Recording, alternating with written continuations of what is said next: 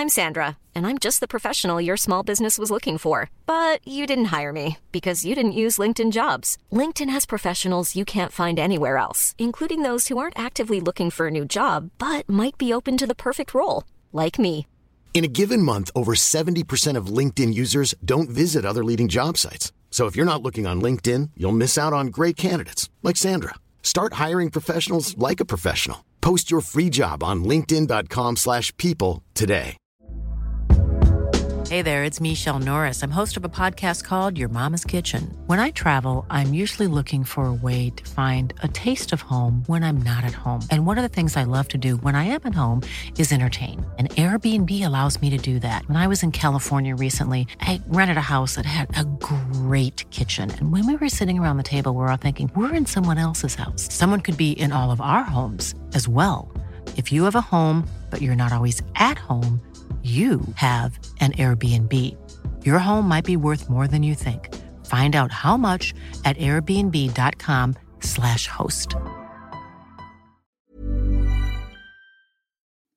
En af grundene til, at du kan lytte til den her podcast helt gratis, er jo fordi, jeg engang imellem laver de her sponsorerede indhold.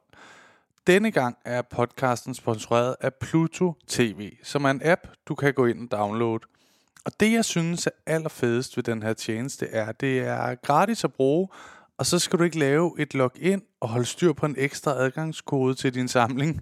Jeg har i hvert fald 1000 adgangskoder efterhånden. Pluto TV's app er virkelig nem at bruge, og så er indholdet virkelig godt. Og du løber ikke tør, ligesom dengang Netflix var helt nyt, og man sad der efter 2 film og tænkte, fedt. Så skal jeg så ikke bruge det her abonnement mere. Der er masser af indhold inde på Pluto TV's app. Som nogle af jer måske ved, så har jeg jo lidt en guilty pleasure over for reality tv, og der er masser af det inde på Pluto TV's app. For eksempel Jersey Shore, som hvis du ikke har set det her, stop afsnittet, skynd dig ind og se det. Det er et fantastisk program.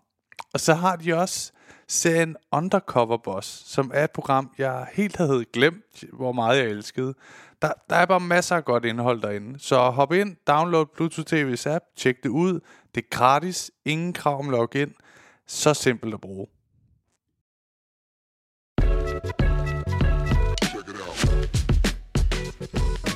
Hej og velkommen til afsnit 8 af podcasten God to hjem med undertegnet Oliver Stanesco og overtegnet, vil jeg sige, Benjamin Jeppesen, der sidder her foran mig. Det er mig igen, er jeg her. Vi er sammen med podcasten, fuldstændig lige i aktier i det podcasten. Vi har helt lige mange aktier. Det er vi. Helt sikkert. Men afsnit 8, hvor vi har en af de helt gamle spillere med, ikke? The grand old man.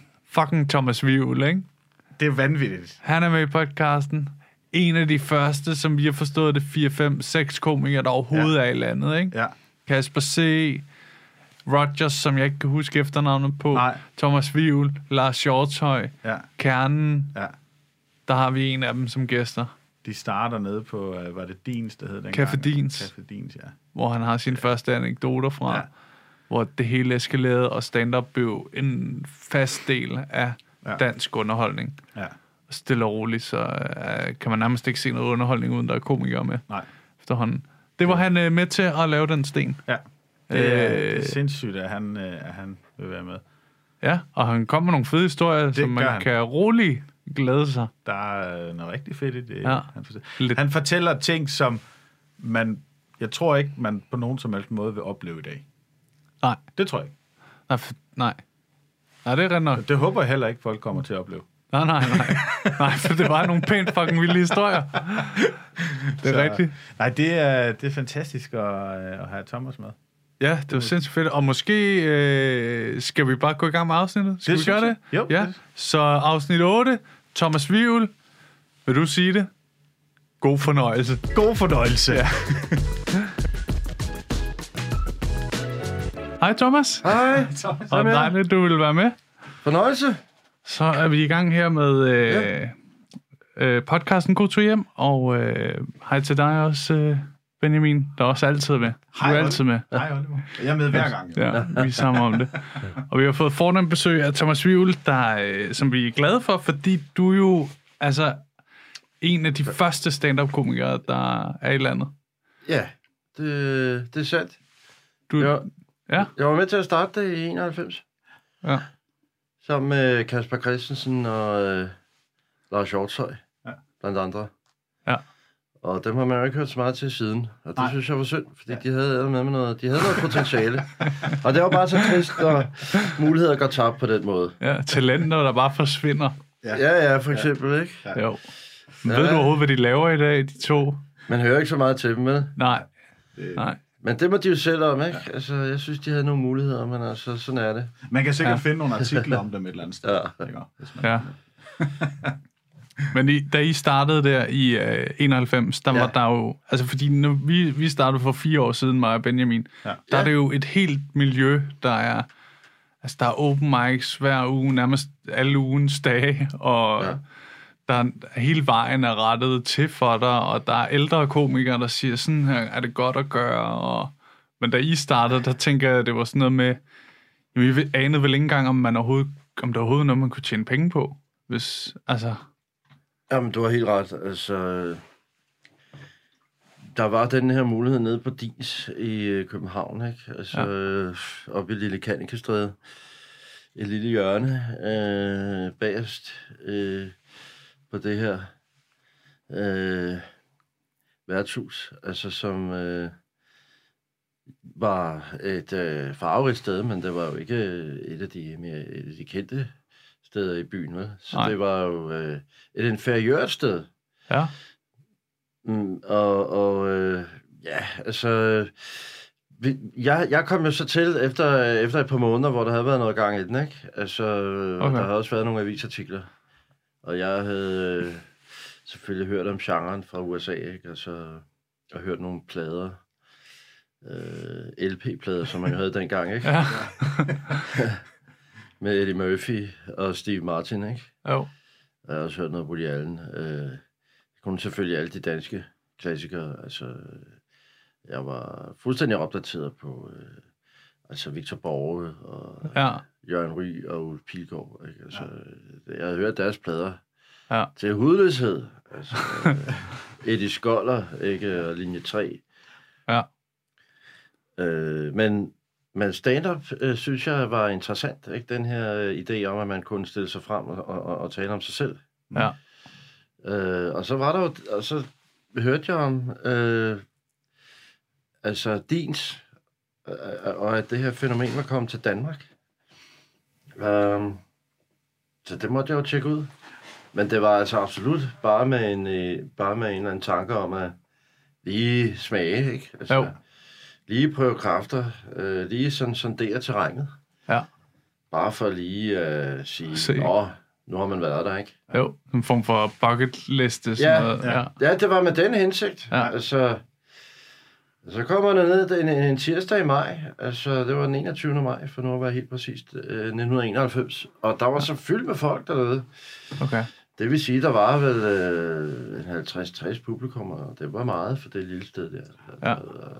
Og der var sådan en intens stemning, altså det var, der energien i rummet var sådan mærkbar, ikke? Jo. Og jeg tænkte, det havde jeg ikke regnet med, altså det kom bag på mig, altså at fænomenet var så etableret allerede på det tidspunkt, ikke? Altså, og altså så har jeg forberedt noget sådan lidt. Det var ikke helt gennemtænkt. Det var sådan en længere historie, jeg havde på beding der, ikke? Ja. Altså, det var ikke just stand-up. Nej. Og den faldt fuldstændig til jorden, ikke? Altså, de var ikke til lange historier. Nej. Altså, og det må jeg sige var øjenåbnende, fordi jeg havde troet, det var nemt. Altså, det ser jo så nemt ud stand-up, ikke? Altså. Jo, når det fungerer. Ja, ikke? Altså, hvor svært kan det være, ikke? Altså. Ja. Stiller dig op og fyrer nogle jokes af, ikke? Altså. Jeg tror, folk glemmer bare, hvor mange gange man har død på sin røv. Altså, inden man er nået til det der grin. Ja, og nu har jeg 5 gode minutter. Eller, Så, Ja, ikke også? Og jeg havde heller ikke tjekket Kasper ud af de andre komikere, og det var heller ikke min hensigt at gøre det, fordi jeg var sat på først, og så tænkte jeg, nu går jeg lige op, viser flaget, ikke? Ja. Altså, sætter et aftryk, og så går jeg igen, ikke? Altså, jo. Jeg kom, jeg sejrede, ikke? Ja. Det var ligesom indstillingen. Men det gjorde jeg jo så ikke, så tænkte jeg, det var satans, ikke? Så jeg var nødt til at krybe til korset, altså, og spørge Kasper, som jeg aldrig havde mødt før, om jeg kunne få en chance mere den følgende tirsdag. Ja.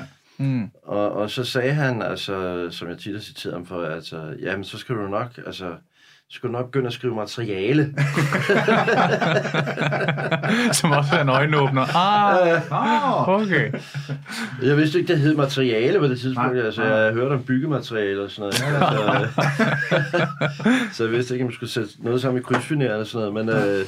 Men jeg forstod godt, hvad jeg mente. Og så tænkte jeg, okay, nu hænger jeg lige ud, og så ser jeg, hvad de andre laver. Det havde som nævnt ikke tænkt mig, men det gør jeg jo så. Så måtte jeg jo slippe min stolthed, ikke? Og så prøve at se, hvad de andre lavede. Og der må jeg også sige, at jeg var slået bagover, ikke? Altså, de havde virkelig fat i teknikkerne og håndværket og sådan hele konceptet i stand-up. Det fungerede jo for de andre komikere. Det kunne jeg jo godt se. Ja. Så det var en meget lærerig aften. Ja. Det er fordi... Fantastisk. Ja. Jo, det er lækkert med de der anekdoter, når man... Men når jeg hører om dig fra for eksempel Fuglendorf, som er en, der har været i gang lang tid i forhold til mig, så hører jeg om, jamen dengang Thomas Wivel var stor, der kunne han smadre et lokale, og smadre på den bedste måde. Ja. Mere end, altså jeg hører det som, at det har der aldrig været nogen, der kunne, mere end du kunne, da du var på toppen. Ja. Så skal jeg have for at overbringe den fine hilsen fra Fuglendorf. Ja. Jeg hører, at han taler pænt om mig. Ja. Men det vil jeg sige, der er rigtig mange, der gør. Ja, tak. Ja. Men det var dejligt at høre. Altså, så jeg tænker, du må kunne komme efter det der. Jamen, og det er jeg selvfølgelig glad for. Og jeg må jo sige, at stand-up blev jo for mig et livsværk. Ja. Det blev en kunstform. Ja. Og sådan så de andre det ikke på det tidspunkt. Altså, det var mere sjov og sådan en drengerøvstil, ikke? Og det var en mulighed for at kunne nå frem og få andre opgaver på fjernsyn og sådan noget, ikke? Ja. Men for mig blev det altså en besættelse simpelthen. Altså, det gik virkelig i blodet på mig, ikke? Ja. Altså, det var ikke bare et kald, altså det var decideret en nødvendighed, ikke? Ja. Altså for mig, altså jeg synes virkelig, at genren appellerede til rigtig mange dimensioner i mig. Ja. Så jeg kastede mig frådende over enhver mulighed for at komme ud og optræde, ikke? Ja. Og dengang var der jo så pludselig en verden, der åbnede sig, ikke? Fordi stand-up pludselig begyndte at fange, ikke? Og det blev sådan det nye, og det vil sige, altså, der var så rigtig mange virksomheder, og altså, der var rigtig mange spillesteder, der pludselig var interesseret for det her fænomen ud, ikke? Ja. Men der var ikke så mange, der egentlig vidste, hvad det var. Nej. Det vil sige, at man blev booket til alt muligt bizarrt, ikke? Altså, uden at de vidste, hvad det var. Ja, fuldstændig. Sådan noget som for eksempel at sidde i en bus med fodboldtilhængere, der skulle fra... Altså, det blev samlet op et bestemt sted, og så skulle ud til kamp. Ja. Sådan noget, man blev hyret til. Og så sidder underholdt på turen ud til kampen. Har du ikke hørt det? Ja, det er rigtigt.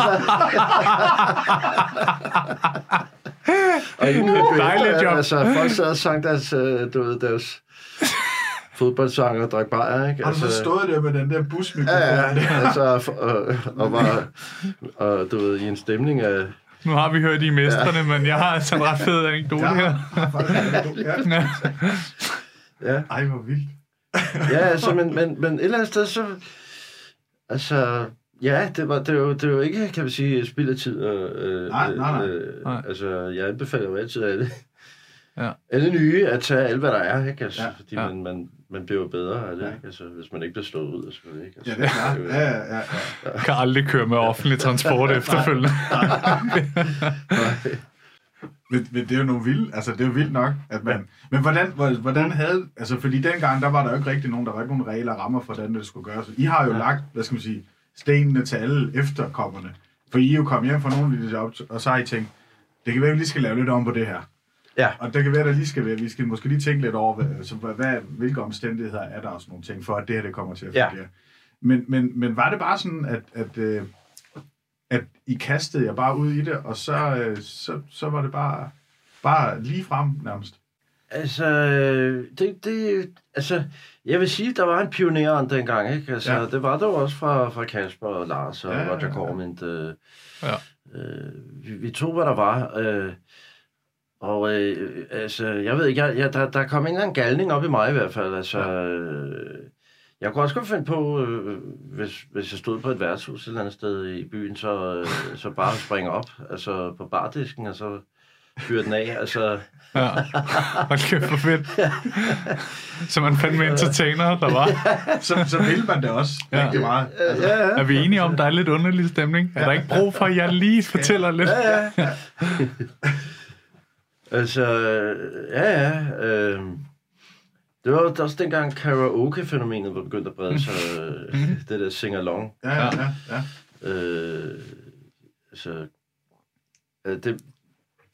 Det blev importeret til Danmark af en fyr, der hed Bjarne Søby. Og han kendte mig fra Studenterrevyen. Og han spurgte så, om jeg ikke havde lyst til at komme med rundt på en tur, hvor han skulle rundt og præsentere det her fænomen, det her karaoke på caféer og sådan noget. Ikke? Og så havde han en idé om, at for ligesom at få folk til at ture, gå op og synge, så skulle det ligesom være... Der skulle for det første være en isbryder, altså der med stand-up ligesom kunne få lidt gang i folk. Og så skulle der så være nogle professionelle sangere til ligesom at starte. Så folk kunne se, det her kan jeg måske også finde ud af, ikke? Det har jeg måske også lyst til, ikke? Og der han bookede mig simpelthen til en tur, altså en karaoke-tur, men det var jo ikke meningen, jeg skulle synge med. Men altså, det kom jeg også så til, fordi der var ikke sanger. og det var så kikset, fordi dengang havde man jo altså storhedsvanvid, ikke? Altså, jeg tænker kun det hele, ikke? Så jeg sagde til ham, at jeg er overbevist om, og det kunne jeg også finde ud af, ikke? Og jeg kan huske, at den første aften, det var ude i Brøndshøj, og det hed Bellanotte dengang, nu hedder det Stålvand. Men det hed Bellanotte, og der var vi ude, han havde sat det hele op. Og der de der sanger, han havde hyret, de kom så åbenbart ikke. Så måtte jeg jo, så kastede jeg mod i det var en Joe Cocker-sang, som i øvrigt var en duet. Det havde jeg så ikke lige set. Så jeg forsøgte at pendle mellem to stemmer, og Bjarne Søby slukkede simpelthen for anlægget. Og trække ud til samtale. Nej. Så det var en kort, kan man sige, karriere. Ja, han tog mig ikke med på det næste job. Det gjorde han ikke. Ja, okay, ja. Men hvad er den værste, altså hvad er den værste oplevelse, du har haft? Ja, altså det er jo altså jeg tror mange komikere kan godt, altså dyrker virkelig det pinlige, og når de har haft pinlige jobs. Og det er jo et eller andet behov, vi har for at tale om det, der går galt. Ikke? Det er jo vel dybest set altså kernen i stand-up. Det er jo, altså, at man finder en eller anden konflikt. Altså, en eller anden kortslutning, ikke? Og så elaborerer man på det, og finder, hvad der er af comedy-gods i det, ikke? Altså, det er jo hele omdrejningspunktet. Men det betyder også, at vi ser vores liv, tror jeg, mange ser også deres liv sådan ud fra et bestemt, altså, hvad skal vi sige, altså det, vi leder efter nedbrydende. Selv når job er gået godt, altså, kommer vi ikke ud og fortæller ikke engang vores venner eller familie, at jobbet gik godt. Det kan man måske godt nævne sådan hurtigt, men endnu hurtigere når vi frem til alt, hvad der gik galt. Det er det eneste, vi fokuserer på. Alle jobs har jo nogle elementer af noget, der ikke helt går, som man venter. Og det kan være, at man har haft et job, der er gået nok så godt, men altså jeg tror, det gælder for alle komikere, at når man skal fortælle videre om det, så fortæller man om det, der ikke gik som planlagt. Ja. For der er jo, det tror jeg godt, vi kan blive enige om her, ikke? Det er jo selvfølgelig det, der er sjovt at tale om, ikke? Jeg kender det alt for godt, hvis jeg optræder i længere tid, sådan måske en halv time, så siger jeg altid videre sådan, det irriterede mig, den der joke i midten ikke gik, som den plejer. Ja. Men resten har måske faktisk været virkelig godt. Ja, lige præcis. Og så er sådan, det irriterer mig, hvorfor synes de ikke, det er sjovt? Er de for gamle til at være med på det? Ja. Prøver jeg, altså man begynder at analysere på den ene joke, i stedet for bare at sige, jamen, 95% gik helt vildt godt. Ja. Hvor vildt er det, ikke? På en eller anden måde, ikke? Ja. Men det kan vi ikke lade være med, altså. Det er faktisk en del af vores arbejde, ikke? Altså, den der surdej, ikke? Der får det til at hæve. Det er jo de gange noget ikke er perfekt. Altså, vi... men det er vel også, det er vel egentlig også det, der gør, at man sådan bliver ved og prøver at blive bedre og bedre hele tiden, fordi at man hele tiden fokuserer på det, som var dårligt, hvis man kan sige det sådan. Ja. Det er måske sådan en eller anden knist, et eller andet tændrør, vi har inde i os, som gør, at hvis det er vi ikke, hvis vi kun fokuserer på alt det gode, så har vi ikke selvindsigt nok til ligesom at sige, at der var faktisk noget, der gik dårligt. Ja. Ikke? Og det er måske også det, der gør, at vi så bare bliver ved, du ved. Det synes jeg er helt enig med dig i, det der. Altså, og det er jo også den eneste måde at udvikle sig på, ikke? Ja. Altså, i det øjeblik, man ligesom... er for tilfreds med sig selv. Altså, så lytter sin optagelse igennem flere gange med sig selv, og sådan, hold kæft, du er fed. Det kan være farligt. Det kan blive rigtig farligt.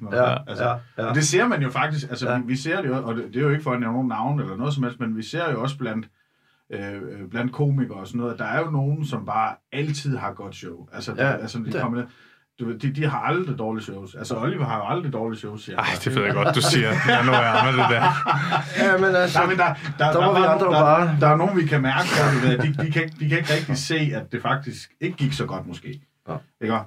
Og så er der måske andre, som står udefra, som måske godt kan se, okay, altså det gik okay, men der var faktisk nogle elementer, som måske ikke gik så godt. Men det værste er det der med, når man måske er tre komikere ude, to af dem står og ser den anden show, og det går sådan semi, og så kommer personen ned, hold kæft, de er fede, mand. Ja. Og man står og tænker, men det var de ikke, da du var på. Kunne du mærke det? Og man tænker, hvorfor kunne du ikke mærke det? Altså det der, når folk... Fordi generelt synes jeg, at alle komikere, som du også siger, Thomas, har den der enorme selvkritik. Ja. Nærmest så det bliver selvdestruerende. Ja. Så man tænker, det er for meget, ikke? Men når folk så ikke har det, så bliver man bange. Ja, så bliver man sådan lidt... Men det er meget centralt, det du siger der, ikke? Fordi selvfølgelig jeg synes, man skal være selvkritisk, men man skal jo også gå op, når man så står på scenen, der skal man jo virkelig tage rummet på sig, ikke? Altså, det er jo det, der er så svært ved stand-up, for det skal være en blanding af noget sårbarhed og noget uovervindelighed, ikke? Men altså... Det er jo så absurd, ikke? Altså, jeg har det jo, altså... Det er jo... Jeg leder også efter en god historie. Derfor tager jeg også nogle gange jobs, jeg måske ved på forhånd, og kan rumme nogle udfordringer. Fordi jeg ved et eller andet sted, kan det blive til en god historie, ikke? Ja. Og jeg har jo gennem de senere mange år blandet den altså, skal vi sige, storytelling med stand-up, ikke? Fordi... Altså, fordi hvis jeg har oplevet et eller andet, jeg selv synes er sjovt, altså på et job, jamen så synes jeg, det er svært ikke at fortælle om det. Og det er jo også en form for terapi i virkeligheden, ikke? Ja. Jamen det er det der med at få det formidlet ud. Ja.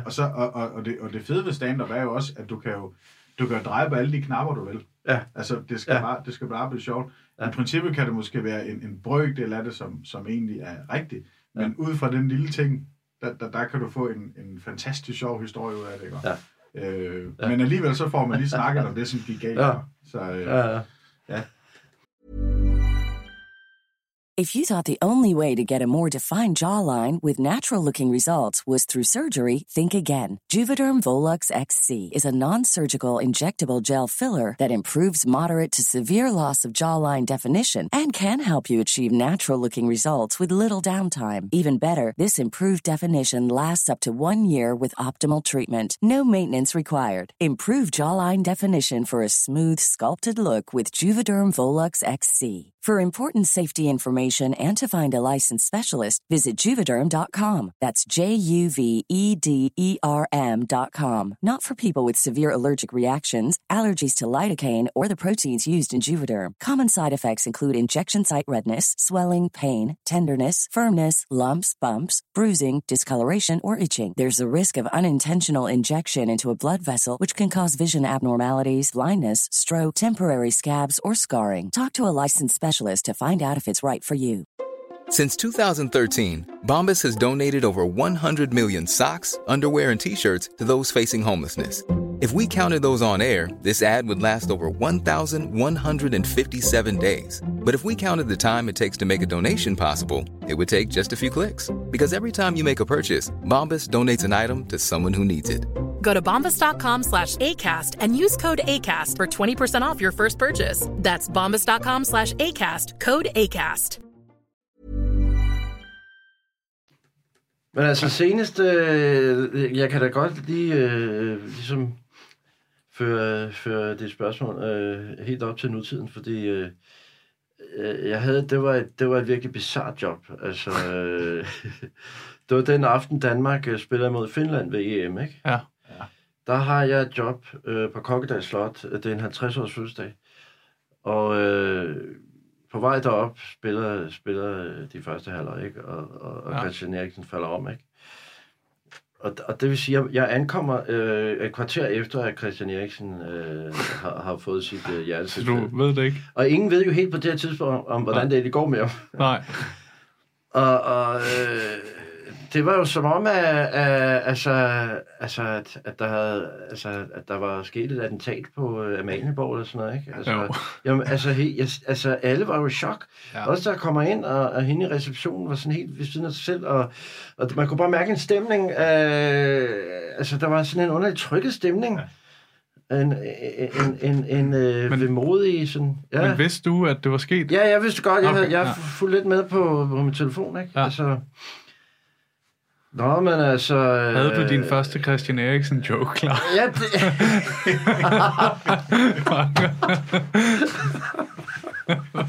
Der er noget sjovt i det der. Der er noget sjovt. Ja. Ja, jeg har jo først optrådt for Christian Eriksen en gang. Ja, okay, vildt. Ja. Det var i januar 2018 i London, på Comedy Store. Jeg havde haft fornøjelsen af at møde ham om eftermiddagen på Wembley, dengang Tottenham spillede på Wembley. Ja. Det var i forbindelse med Comedy 8, der var i London. Okay. Og så om aftenen skulle vi optræde på Comedy Store, og der var han. Vildt. Ja.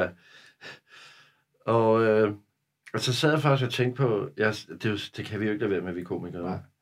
Og jeg sad og tænkte på, at fortælle den historie, ikke, om at... Om jeg havde mødt ham, og at jeg havde optrådt for ham.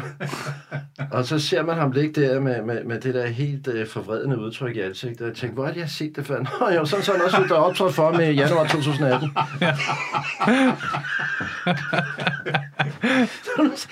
Nu kan jeg genkende det.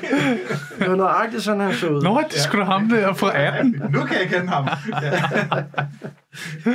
Ja. Men det gjorde jeg jo så heldigvis ikke. Nej. Men du vil gerne have flere jobs. Men jeg kommer altså... Jeg snakker med ham fødselaren, han er jo også sådan i chok.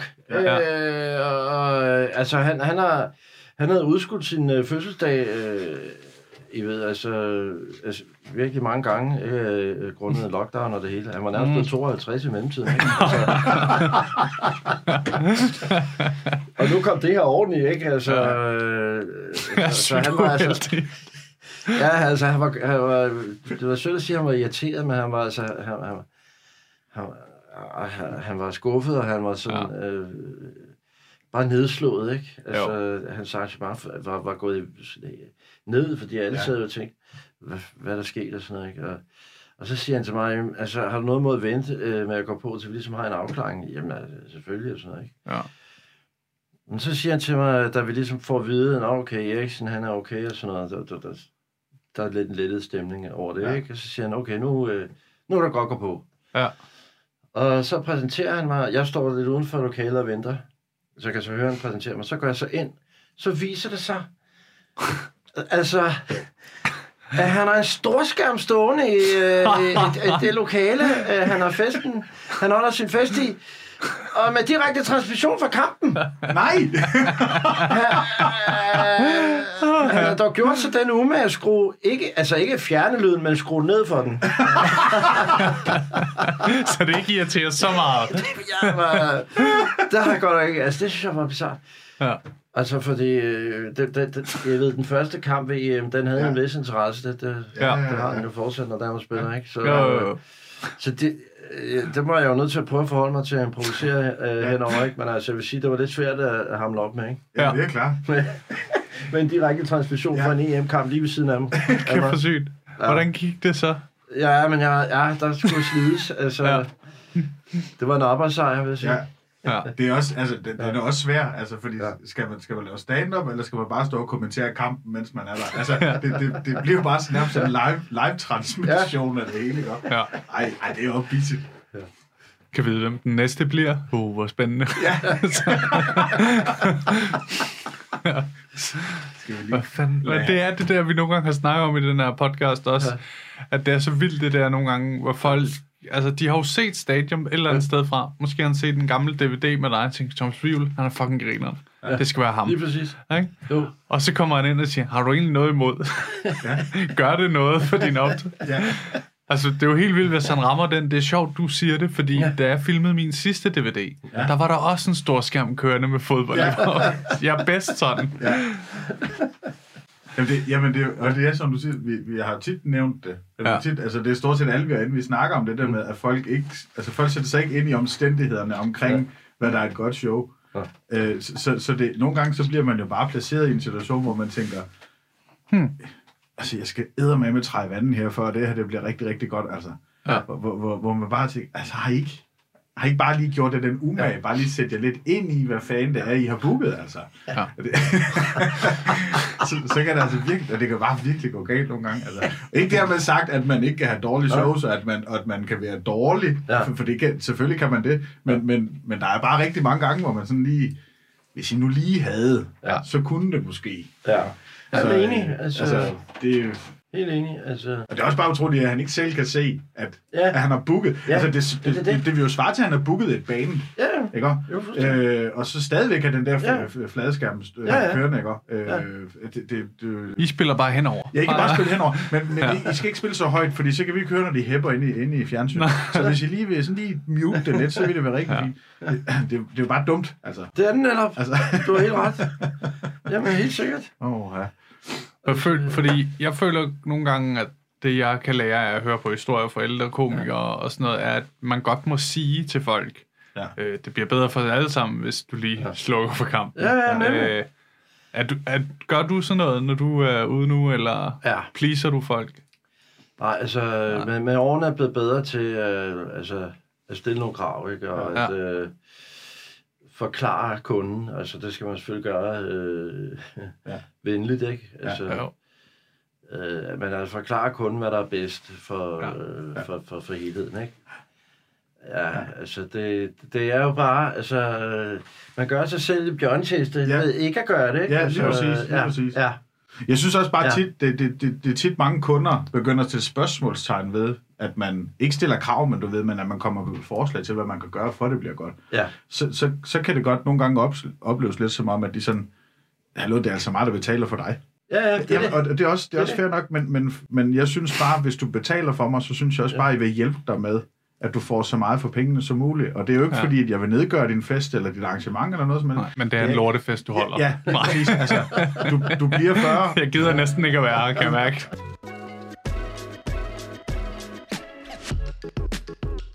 Vi havde jo et job sammen forleden faktisk, mig og Benjamin, hvor de så viser os ned i sådan en kælderrum, hvor man tænker, det her er et perfekt rum til stand-up. Men så vil de have, at folk skal sidde på langs. Ja, ligesom sådan en bord her faktisk. Sådan, bare helt, hvor de sidder ved siden af hinanden, hele vejen ned til bunden af lokalet. Som sådan en meget lang X-Factor-jury.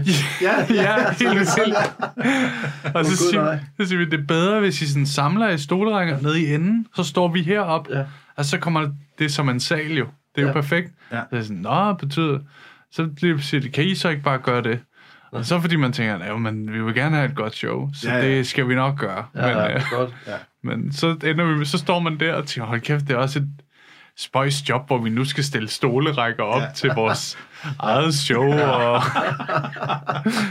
Men altså, nogle gange er man nødt til det. Ikke? Altså, jeg forstår godt, I gjorde det. Jeg ville have gjort det samme. Altså, så må man æde noget forfængelighed, ikke? Altså, jo, det er det. Ja. Men det munder også ud i, at man vil gerne undgå den der følelse af at gå derfra, og så have den der, det var træls-agtigt, ikke? Så gør man jo også, hvad man kan for ligesom at få det hele til at fungere. Ja, for det bliver deres, for alle bliver det bedre, ikke? Og det blev også godt. Altså, det var et virkelig godt job. Det var et rigtig godt job, og det var fedt. Ja. De morede sig helt vildt, og det var fantastisk, og det blev også en fed opsætning for dem, kan man sige. Det blev sådan rigtig stand-up-agtigt. Ja. Så det fungerede jo bare rigtig fedt. Fordi der er jo ingen, der vil sige, at hvis vi ikke havde reageret, så kunne det være, at det var gået dårligere, ikke? Jo. Og så vil kunden jo, eller publikum vil jo ikke vide, at det var grundet omstændighederne. Nej. Det vil jo falde tilbage på jer, ikke? Og det er jo for ærgerligt. Lige præcis. Ja.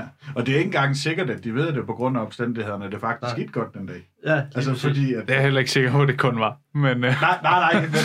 Men jeg havde også forberedt mig, vil jeg sige. I hvordan man stiller stoler op helt perfekt. Målt ud med målbånd.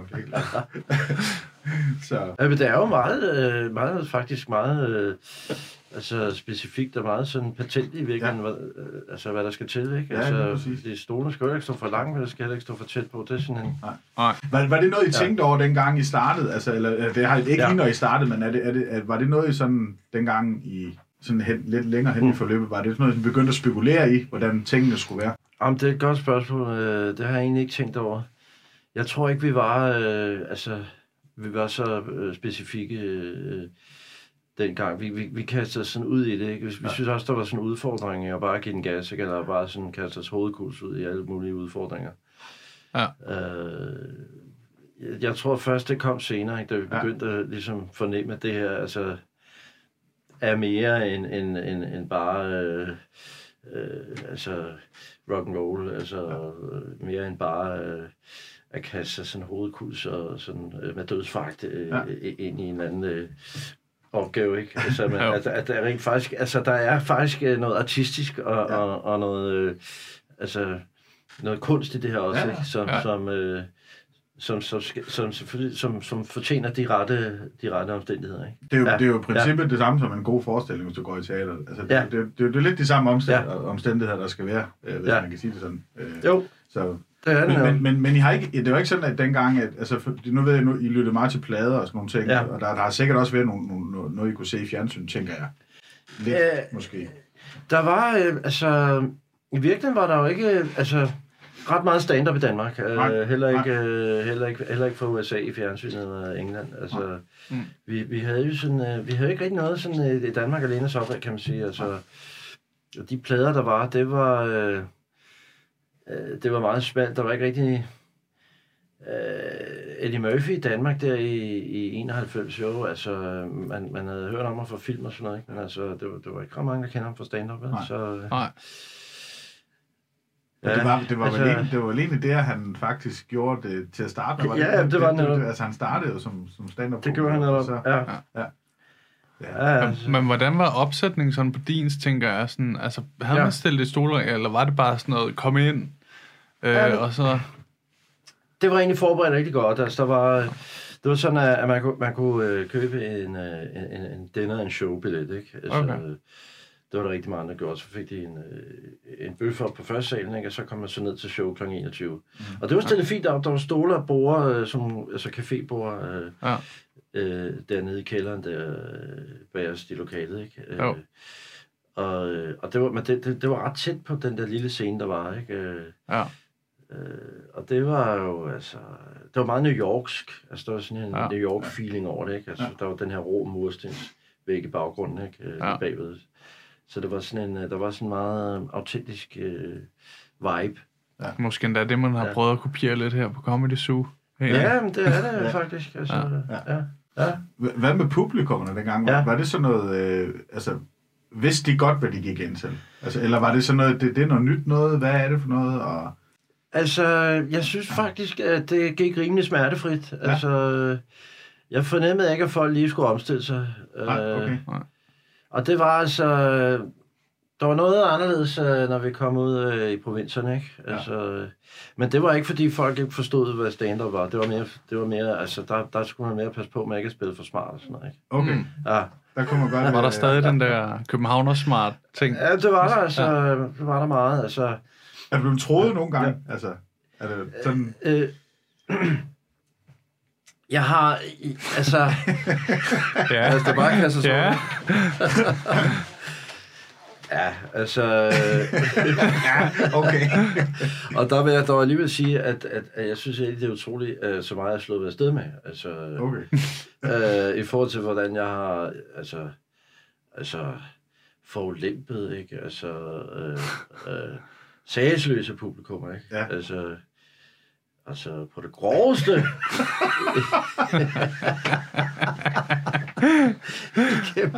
mange år, ikke? Igennem årtier, ikke? Altså, jeg havde en periode, hvor jeg ikke rigtig, altså hvor jeg ikke var så, jeg kunne ikke komme op med materiale, vel? Nej.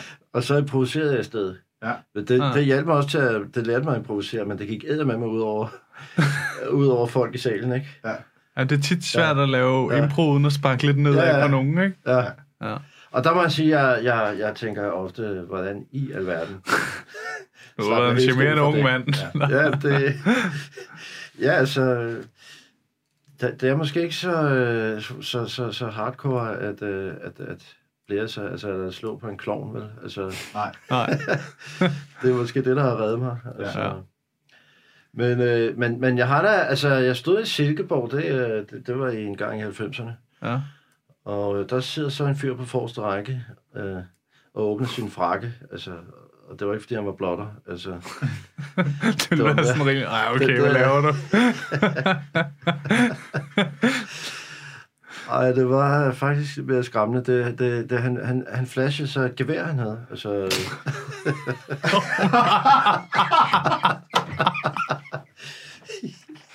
Nej. Og der var ikke rigtigt, altså... Det var sådan her, ja, det var skummelt, altså, og det var sådan et oversaget jagtgevær. Og det må jeg sige, jeg blev helt, lam, ikke? Altså, som man jo gør, når folk tror, en kan være. Det synes nu alligevel var lige at stramme den, ikke? Hold kæft, mand. Så jeg satte mikrofonen på stativet, og gik af scenen, og folk var lidt forvirret, hvad sker der og sådan noget, ikke? Jeg turde ikke at sige det ud over til publikum eller noget. Nej. Altså, jeg var virkelig chokeret, ikke? Altså, og så forklarer jeg det så til arrangøren, og han kendte godt vedkommende. Det gør han altid. Ja, præcis. Han siger bare, han gør jo ikke noget. Det er bare Bjarne. Han kommer bare Bjarne. Han kommer altid med sin oversaget jagtgevær. Det er fint nok. Men det var faktisk nogen af det, han sagde. Altså, han har shots i, som man siger. For det er sindssygt. Sådan er han. Ja. Så han synes, jeg var sådan lidt fesen, fordi jeg ikke gik på igen. Altså, men det synes jeg nu alligevel ikke, jeg havde lyst til. Så, ja. Så kom politiet så også og fik ham ud af lokalet. Ja. Og det viste sig, de ringede så tilbage til stedet. Ja. Politiet efterfølgende, at geværet var lat. Ikke? Altså, shit. Så... Ej, for helvede. Jeg tror ikke, han havde gjort noget, det ved jeg ikke, men, nej. Men alligevel var det jo grænseoverskridende. Men det ved man sgu da ikke, når man står der. Man ser bare sådan en fremmed mand, der lige blotter sådan et oversaget jagtgevær. Så begynder man da ikke at analysere på, om han vil eller ikke vil. Nej. Altså, så tænker man, jeg vil ikke i hvert fald. Nej. Og så stikker man det bare af. Ja. Jeg har et show i morgen, og det vil jeg egentlig gerne også forlade. Der skal jeg faktisk nå. Fuck, hvor er det vildt. Ja. Det må være noget af det mest sindssyge. Ja, hold kæft. Altså...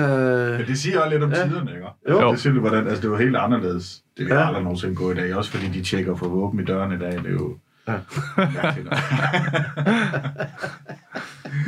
Ja, det er sindssygt, altså. Ja. Okay, men når du så kommer ned til, der var vel backstage, hvor var det egentlig henne? Ja, det hed Chaplin i Silkeborg. Det var sådan en serie, altså en koncept, det hed i Jylland med... Sagde du til de andre, sådan, der sidder derinde op? Ja, det sagde altså, der var komikere, der skulle på efter mig og sådan noget, ikke? Så, og så blev det jo så omtalt, da han var gået. Der kunne man jo godt være frisk, ikke? Ja. Ja. Hold kæft, en svans.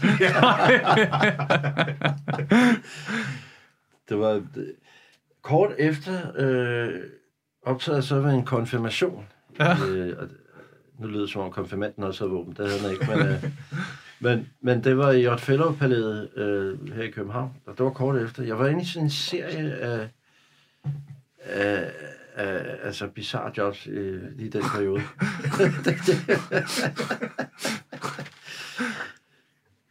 Der sker der så det, at en ældre dame dør, altså... Det var frygteligt, altså.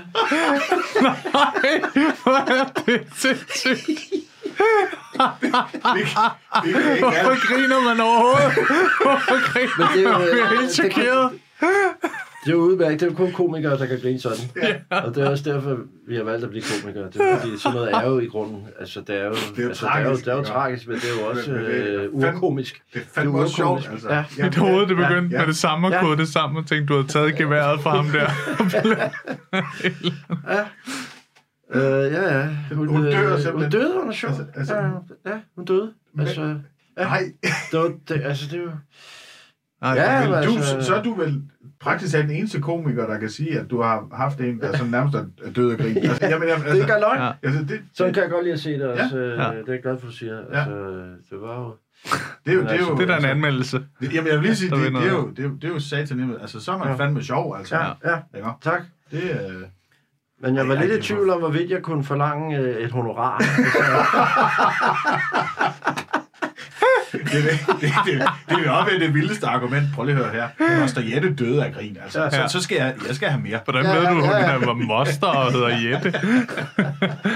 Men det kan man da se på hende. Det kan man da se. Hun emmer af Moster Jette. Ja, det emmer af Moster Jette. Hele lokalet nu. Ja. Nej, hvor sindssygt. Ja, det var vildt. Altså, fik hun hjertestop? Ja. Nej. Og hun sad faktisk og havde det ret sjovt, altså. Det er så typisk, når nogen endelig morer sig over min optræden, så dør de. Så dør de kraftedeme, ja. Den ene gang. Den ene gang. Ja, det var... Og det bliver også, så bliver der også en mærkelig stemning i lokalet, du ved. Så. Ja. Der er ikke nogen, der kan man rigtig finde en god punchline på det. Den er... Som fuld onkel. Lad os fortsætte. Ja. Vi andre hyggede os. Ja. Det var konfirmandens mormor, så det var jo ret sørgeligt og sådan noget, ikke? Altså, hvad skal man gøre, ikke? Ja, det er jo virkelig, virkelig trist, ikke? Altså, det er jo trist og forfærdeligt og tragisk og det hele, men der er altså også bare noget sjovt i det. Ja, det er det altså. Og det er det, jeg nogle gange synes, at det er det, jeg synes, at jamen synes, det er lidt forkert nogle gange, at man der er nogen, der synes, det er forkert, at man griner af de tragiske oplevelser. Ja. Og der har jeg det bare sådan, nej. Altså tragiske oplevelser kan sgu da godt være fantastisk sjove. Ja. Hvis selvfølgelig, man skal selvfølgelig ikke håne folk og alle sådan nogle ting, men en situation kan jo godt være fantastisk sjov. Ikke lige 5 minutter efter, men efter noget tid. Kvarter eller sådan noget. 20 minutter. Så kan man sgu... 20 minutter måske. Ja, max 20. Hold kæft, hun gik også grimt klædt. Ja. Er den eneste, der tænker det? Men der kommer... Altså, det er da rigtigt. Jeg vil også vide, men der går der ikke ret lang tid, hvis det ikke allerede folk er begyndt på det på et eller andet tidspunkt, så kommer der da også jokes med Christian Eriksen og Landshold. Ja. Og sådan ting. Altså, det skal der nok komme. Jeg satte en på dagen efter, altså på Facebook. Jo, det. Ja. Jeg synes egentlig ikke, den gjorde grin med ham, men jeg løb selvfølgelig ind i en shitstorm, ikke? Altså, skrev en halv joke, og så prik. Jeg fik hjertestop. Jeg skrev, Christian Eriksen oplevede i går heldigvis antitesen af sit speciale. En dødboldssituation. Det er en ret hyggelig joke. Jeg synes da ikke, det var så slemt. Og vi ved, at han er okay. Og alt sådan, ja. Det synes jeg også. Ja, altså, nej, det var... Var der ikke flere likes, end der var folk, der skrev sure ting? Der var i hvert fald mange, der skrev sure ting. Nå, okay. Det er helt sikkert. Men er det ikke også, det er også bare igen, så jeg synes bare tit, det er... Altså, der er bare for mange, der slår du i bordet. Jamen, der er så nærtagende. Ja. Du ved, altså, det bliver rigtig, rigtig hurtigt til, at man tager segmenter af nogle enkelte ting, og så er det bare det, jeg fokuserer på. Ja. Du fokuserer ikke på helheden i det, der er blevet skrevet. Der er altid nogen, du ved, så læser de lige, og så er der bare 3 ord, der irriterer dem, og så er du bare et svin. Altså, så bliver du bare høvlet ned, fordi at du har sagt sådan, nej, det kan godt være, at jeg har nævnt det, men læs du det hele, ikke? Og så prøv at forstå, hvad der bliver sagt, og hvad der bliver skrevet. Og der er bare så mange. Altså, det er fandme svært, altså, der er rigtig mange, hvor man bare bliver bare høvlet ned over ingenting, altså. Ja, helt klart. Jeg hørte et godt udtryk i går, altså dydsterror. Altså, vi er inde i en form for dydsterror. Ja, altså... lige præcis. Det er jo det, der foregår allermest nu. Jeg synes, det er sjældent, at man hører om altså, at folk er positive over, hvis der bliver skrevet noget. Det meste er jo sådan noget, at man bliver høvlet ned. Nu er det ikke fordi, at nu er jeg ikke, man kan sige, jeg er hverken kendt eller stor, eller noget som helst, så når jeg skriver noget, så er folk sgu ligeglade. Men når der så kommer nogen, der har et talerør, så meget af det bliver jo bare sådan noget, det skal du ikke sige, fordi så har du ikke, og jamen, der er bare rigtig meget sådan noget. Men vi må holde fast, ikke? Altså, det kan jo ikke lade være. Altså, det er også derfor, vi har den her podcast. Så vi kan grine af de dårlige oplevelser og fortælle til alle mulige andre. Hvor er det skønt, altså. Ja. Tusind tak, fordi du var med, Thomas. Ja. Jeg er glad for, at jeg kunne komme og fortælle om alt det, der går galt for mig. Jeg er glad for, at vi fik det med geværet med. Tak for invitationen. Det var hyggeligt med jer.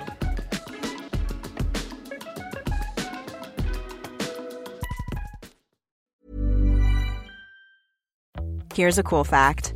A crocodile can't stick out its tongue. Another cool fact, you can get short-term health insurance for a month or just under a year in some states. United Healthcare short-term insurance plans are designed for people who are between jobs, coming off their parents' plan, or turning a side hustle into a full-time gig. Underwritten by Golden Rule Insurance Company, they offer flexible, budget-friendly coverage with access to a nationwide network of doctors and hospitals. Get more cool facts about United Healthcare short-term plans at uh1.com. Even when we're on a budget, we still deserve nice things. Quince is a place to scoop up stunning high-end goods for 50 to 80% less than similar brands. They have buttery soft cashmere sweaters starting at $50, luxurious Italian leather bags, and so much more. Plus, Quince only works with factories that use safe, ethical, and responsible manufacturing. Get the high-end goods you'll love without the high price tag with Quince. Go to quince.com/style for free shipping and 365-day returns. Hey, lige en hurtig ting her med jer. Som I ved, så er grunden til, at I kan lytte til den her podcast helt gratis, jo fordi jeg engang imellem laver de her sponsorerede samarbejder. Og denne gang har jeg lavet et samarbejde med Just Drive. De har været så søde at låne mig deres lækre Nissan Qashqai, og grunden til, at jeg ligesom har lavet et samarbejde med de her Just Drive, er fordi det faktisk er virkelig nemt og gennemskueligt. Og så har de ingen lange bindinger på bilen, som jeg nogle gange godt synes kan være lidt irriterende. Og så er der ingenting med småt, så ingen bekymringer. Og så går det bare lynhurtigt. Jeg bestilte bilen, og så gik der bare, ingen tid, så kørte jeg rundt i en splinter ny Nissan. Som nogle af jer måske ved, kørte jeg jo før rundt i sådan en lille Peugeot 107. Så det er en kæmpe opgradering. Nu har Maja så fået lov at køre rundt i Peugeoten, selvom hun sådan nogle gange er lidt fræk og prøver at spørge, hvad den der Nissan der, skal jeg ikke lige køre i den? Og der er jeg sådan rimelig hård og siger, det må du selvfølgelig godt, fordi jeg gerne vil have god stemning på hjemmefronten. Jeg er ikke idiot jo. Men hop ind på justdrive.today og tjek det ud. Der er en ny bil i 120 dage med alt det vigtigste inkluderet. Og så kører du bare skide lækkert. Endnu en gang, tak fordi du lyttede med.